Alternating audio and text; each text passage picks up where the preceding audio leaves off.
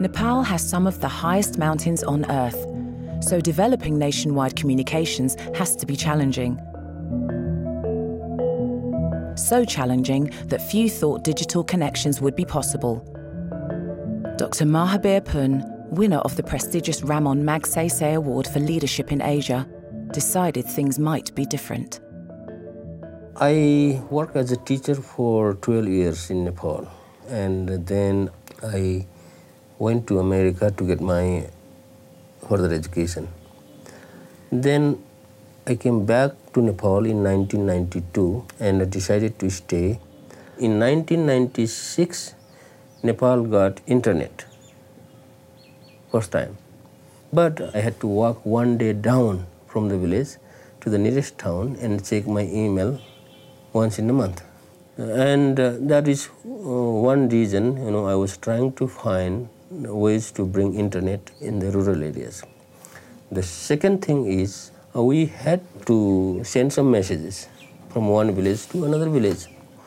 We had to walk 3 hours, 4 hours, sometimes one day. And I was tired of walking from one village to another village, like doing that for several years. So I was, trying to find ways to bring internet or develop a communication system between the villages.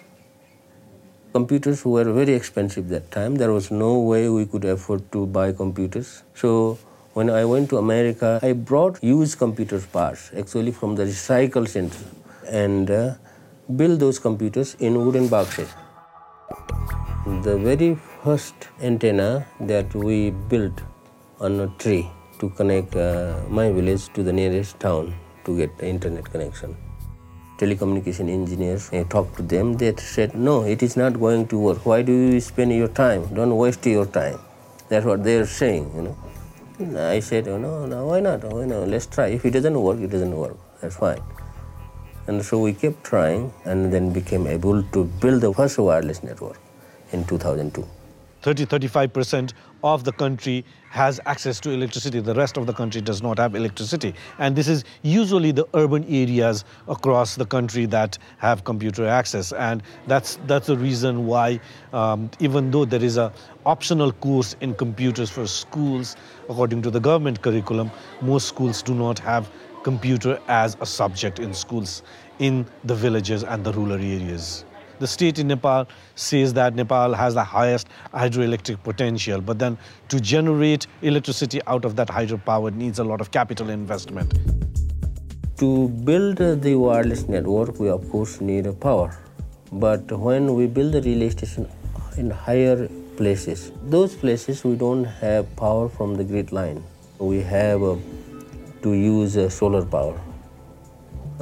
And when it is cloudy, and then sometimes we have problem because there is not enough power.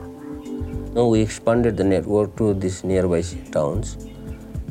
Our goal that time was just to, use the wireless network for communication, at least between the villages, and to communicate with the outside world using the internet. But when we kept working on the network, then we found that wireless network can be used for doing video conferencing.